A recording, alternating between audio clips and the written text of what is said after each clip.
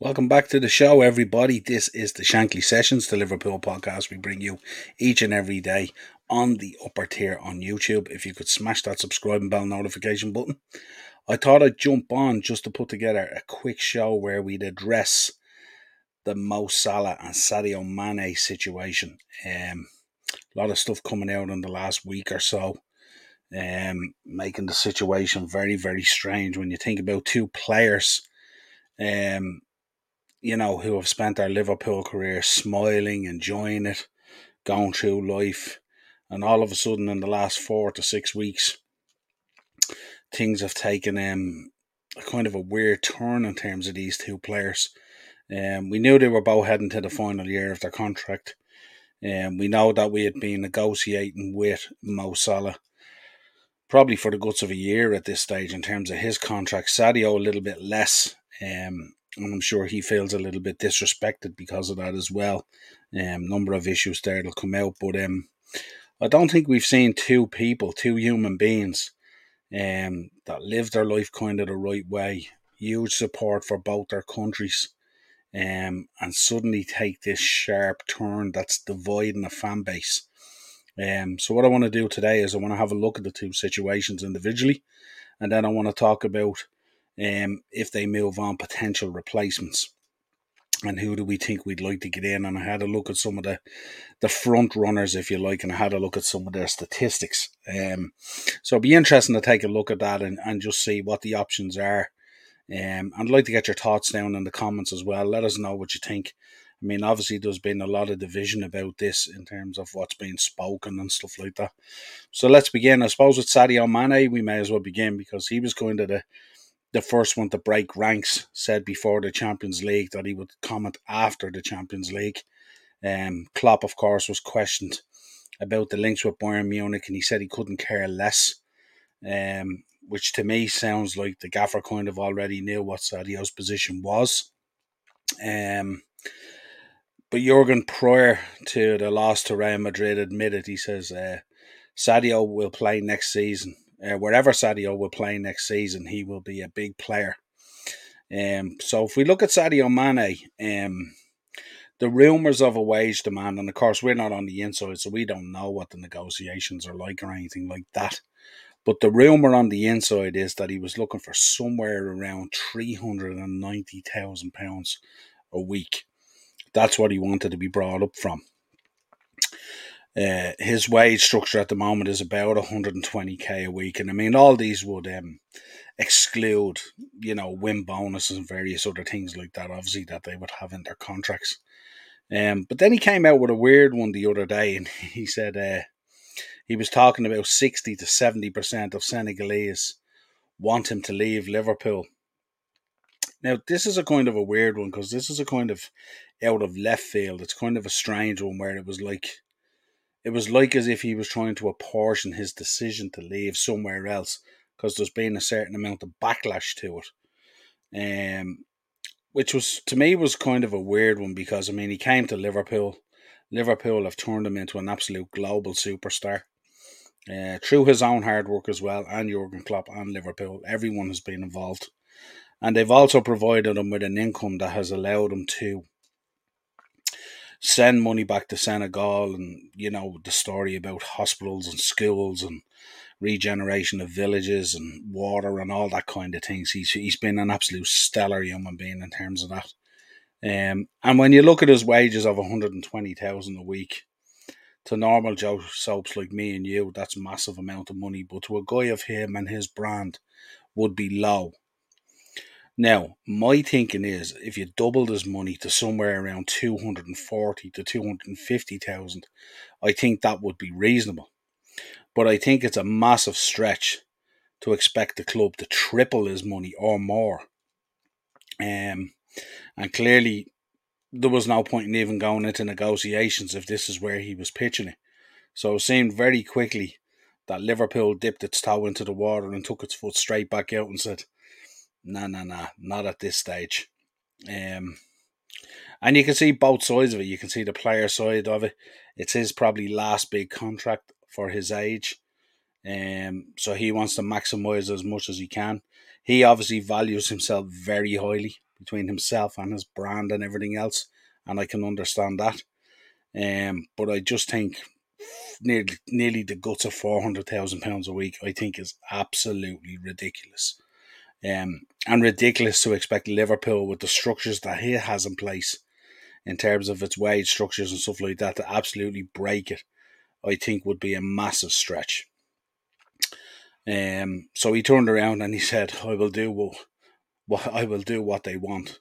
In relation to his 60 to 70% of the Senegalese people wanting him to leave Liverpool, which I think is a weird one. I mean, I think that's a load of fob. I don't think that's the case. I don't know why any Senegalese people would want Sadio Mane to leave Liverpool.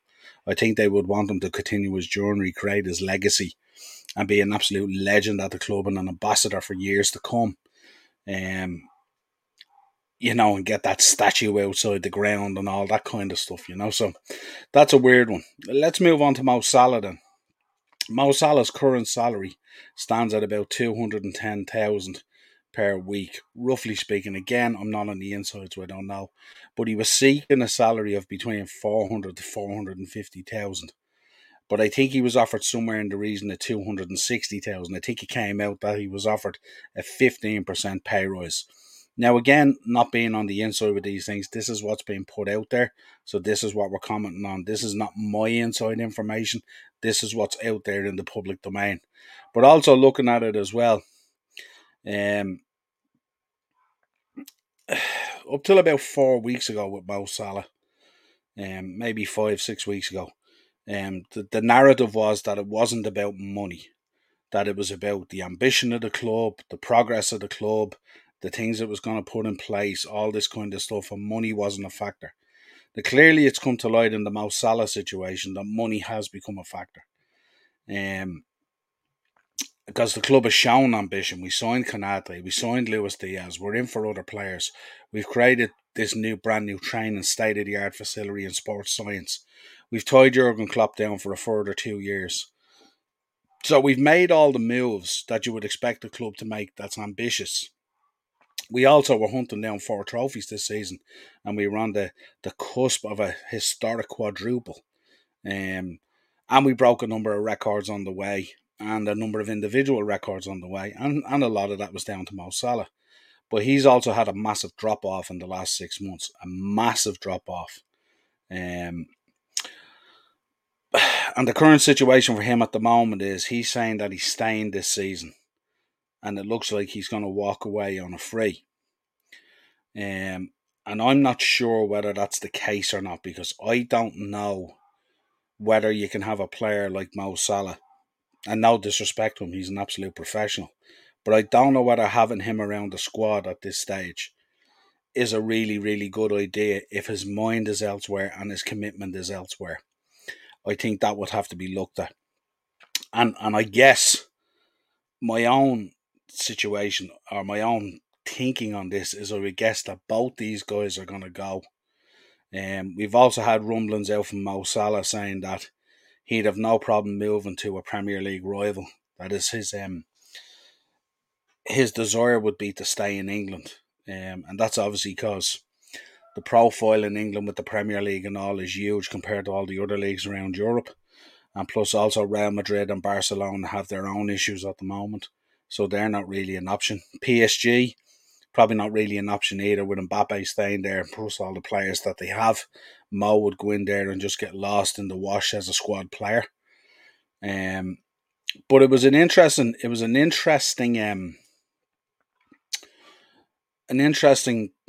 movement this week, where he turned around and said he'd have no problem moving to a rival. Now, what does that mean? Does that mean we let him stay and run down his contract? Or does that mean he's pushing for a move? But coming out and saying things like that doesn't endear yourself to the fan base at all. And the real question for you guys as viewers like myself is, does this tarnish their legacy? And do clubs now need to look at adjusting player contracts to protect themselves more from this situation in terms of players leaving on a free? Is this going to be the new norm?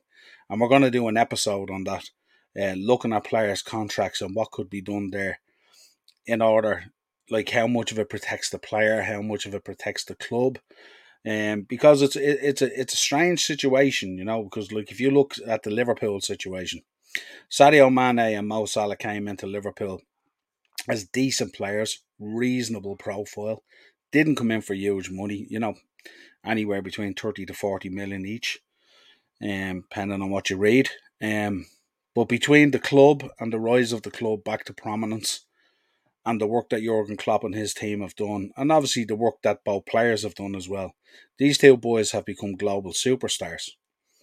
And in becoming global superstars, and the huge part that Liverpool as a club has played in that rise of both players as becoming global superstars, is it a reasonable assumption that players can then just walk away and the club is to no benefit at all? Or should there be a situation there where there's a clause in a contract potentially that in the event that a player wants to walk away on a free, that there's kind of like a final kind of payment or a contract thing or something. Like when you buy a car on payments, you pay payments for 3 to 5 years, and then at the end there's a larger payment that completes it. Should something be given back to the club, or when the player goes and negotiates his signing on fee, should a club get a portion of that to compensate them for creating this global superstar? So it's just something out there. I'm not leaning one way or another. I'm just putting it out there as a conversation piece. Again, let me know in the episode. Let me know in the comments what you think, how you feel about this situation. So let's get on and look, and let's create a situation here. Let's suppose we know Sadio Mane is probably going to go. It's only a timing thing. And we know potentially that Mo Salah is either going to go in a year, or the club is going to be forced its hand to cash in on him this summer and get some sort of return on their investment. So let's assume both go. So if both go, we've been linked with Christopher Nkunku, we've been linked with Darwin Núñez, we've been linked with Robert Lewandowski, we've also been linked with Harry Kane, Jared Bowen, Tammy Abraham, Rafinha, Son, and Ivan Toney. So when you look at those guys, and I'm sure there's more, I think once there's a situation like this evolves at a big club like Liverpool, I think you're linked with every striker under the sun and every front player under the sun, basically. And it's a weird one. So I looked at Harry Kane. I don't see him moving out of Spurs. I don't think Daniel Levy would want to sell him. I think if he went down the road of selling him or Son, I think Conte might walk. So I don't see that happening. Jared Bowen is one that we've had our eye on, but I guess it depends on what West Ham want to do as well, because they're looking into. We've heard today they're looking into Broja. It's at a very early stage. I don't know whether business could be done there between themselves and Chelsea, or whether Chelsea might want the boy back. He's had a fabulous season at Southampton. So if he was to go in there, would they be willing to let Jared Bowen go? And would he end up at Liverpool? And is he a fit for Liverpool? That is the question. In terms of Rafinha, he's another one that we've inquired about before. Again, I'm not too sure. I know Leeds have been making inquiries about Taki. Would Taki be used as part of a deal for Rafinha going the other way with Leeds? Who knows? I'm not too sure. Tammy Abraham. Well, it wouldn't be the first time that we've taken a Chelsea player from Roma and turned him into a global superstar. So could history repeat itself, where Tammy Abraham comes back to the Premiership after being at Roma and lighting up the Italian league this year, and come to Liverpool and become a huge superstar? Who knows? Very talented guy. So then that leaves us with the kind of the three front runners that we've been closely linked with, which is Nkunku, Núñez, and Lewandowski. Now, if you look at Lewandowski's situation, I don't see a situation where he comes to Liverpool. I think he has his heart set on Barcelona. He's basically said it as much so that he's out of Bayern Munich, wants to go to Barcelona, has openly said it. But Barcelona have their own problems as well. They have a huge problem with their wage cap, and they haven't even registered players like Christensen off Chelsea that they've already signed. So there's a bit of a backlog there, and there's talk of obviously the Ousmane Dembele going to Chelsea. There's talk of other players. We've been linked with Gavi, and obviously Man United have been linked with Frankie de Jong. So there could be a number of players go out there that allows that to happen. But ultimately, I think he'll end up going to Barca. So we can kind of rule him out. But he has had a fabulous season. If you look at his season, 46 games, 50 goals, 7 assists, broke Gerd Muller's German record in the league. 50 goals, 7 assists in total. Mainly his goals. Obviously, he's a specialist in the Champions League. 10 games, 13 goals, 7 assists. So more than a goal contribution in every game. He's an absolutely frightening striker at times. And in the Bundesliga, 35 games. 34 games, 35 goals and four assists. So 39 goal contributions in 34 games. Absolutely outstanding season for Robert Lewandowski and would be a great addition to any Premier League side. But I don't see it happen. I think he'll go to Barca. Now, if you look at Darwin Núñez, he's been heavily linked with Chelsea. He's been heavily linked with Man United, heavily linked with ourselves. Was absolutely unbelievable when he played against us in the Champions League. But you look at the season he's had, 41 games, 34 goals and 4 assists. So literally a goal contribution a game this boy has had. He's powerful. He's strong. He has a serious turn of foot. I think he's only second on the speed ranking in Europe. Something like 36 kilometres an hour he's being clocked at. Which if you compare that to Mo Salah and Sadio Mane, I think they've both been clocked around 32, 33 kilometres. So this guy's 3 kilometres faster than Mo Salah and Sadio Mane. So outstanding pace, and especially from a standing position, if you see the way he moves, he can leave defenders for dead. 22 years old, so fits the profile for Liverpool in terms of coming in young, plays for Benfica, obviously. Valued at the moment at about 50 million. But the likelihood is he'd probably cost upwards of 65 or 70, I'd imagine, to get in. And if all Premier League clubs that I spoke about earlier are in for him, and it becomes a bidding war, that could even tip towards mid-70s and into 80s. Who knows? Champions League, 10 games, 6 goals. And in Portugal, 28 games, 26 goals and 4 assists. So 30 goal contributions in 28 games this season. Again, a fabulous return, I'm sure if he came in, if he was up there with Luis Diaz, we've seen how quick he's blended in and smoothed it in, and he's been a sensation for us already within the first 6 months of his career at Liverpool. Going to have a fabulous pre-season, going to be a huge player next season. The one that is kind of my preference, he's an absolutely outstanding baller, but he's going to be very, very difficult to get in, is Christopher Nkunku. 24 years old, again, fits the profile, RB Leipzig. So we have a bit of history there with doing deals with them, so it's all good. Valued at 59 million. I think that 59 million is way short. I think he's more like 65, 70. If I'm thinking, and maybe a little bit more. 51 games this season, 35 goals, 20 assists. 20 assists, 35 goals. 55 goal contributions in 51 games. So more than a contribution per game. If you look at his profile in the Champions League, 6 games, 7 goals, 2 assists. So 9 goal contributions in 6 games. Went into the Europa League, 5 games, 4 goals. And also in the Bundesliga, 34 games, 20 goals, 15 assists. So 35 goal contributions in 34 games. This guy is a proper baller. And he would be my preference to come in. I know we've been linked with Ivan Toney, and no disrespect to Brentford or Ivan Toney, but I think if Ivan Toney was coming into us, I think he'd be more a backup plan for Divock Origi, and I think he would give us just a different option off the bench and stuff like that this year will definitely be needed. If you think about the number of games that are going to be involved, I would expect Liverpool to be fighting on all 4 fronts again, deep into each of those competitions, and we're going to need different plans, different tactics, different players to deploy that stuff. So if he was coming in, I think that would be the Origi situation.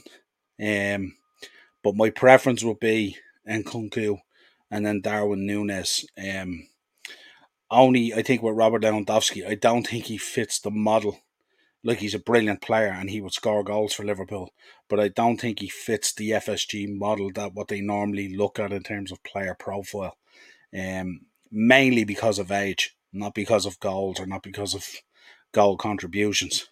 But I think he's gone to Barca as well. So the two candidates for me are Nkunku and Darwin Núñez, and I think both are going to be really difficult to land. I know Chelsea is interested in both, so that would be interesting to see what way that would go with the new ownership there. United are also interested in both, but I think at this stage, in both clubs' development, I think Liverpool probably have more to offer them in terms of Champions League football.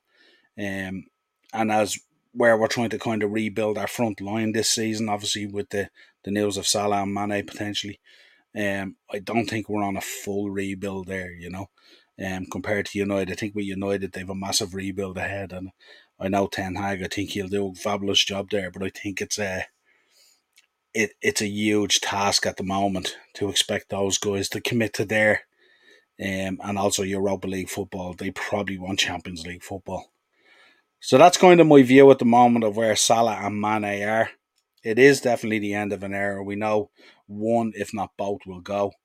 It's going to be an adjustment for the fan base because they've given us some fabulous moments. But the question coming out of this at the moment is what we're hearing.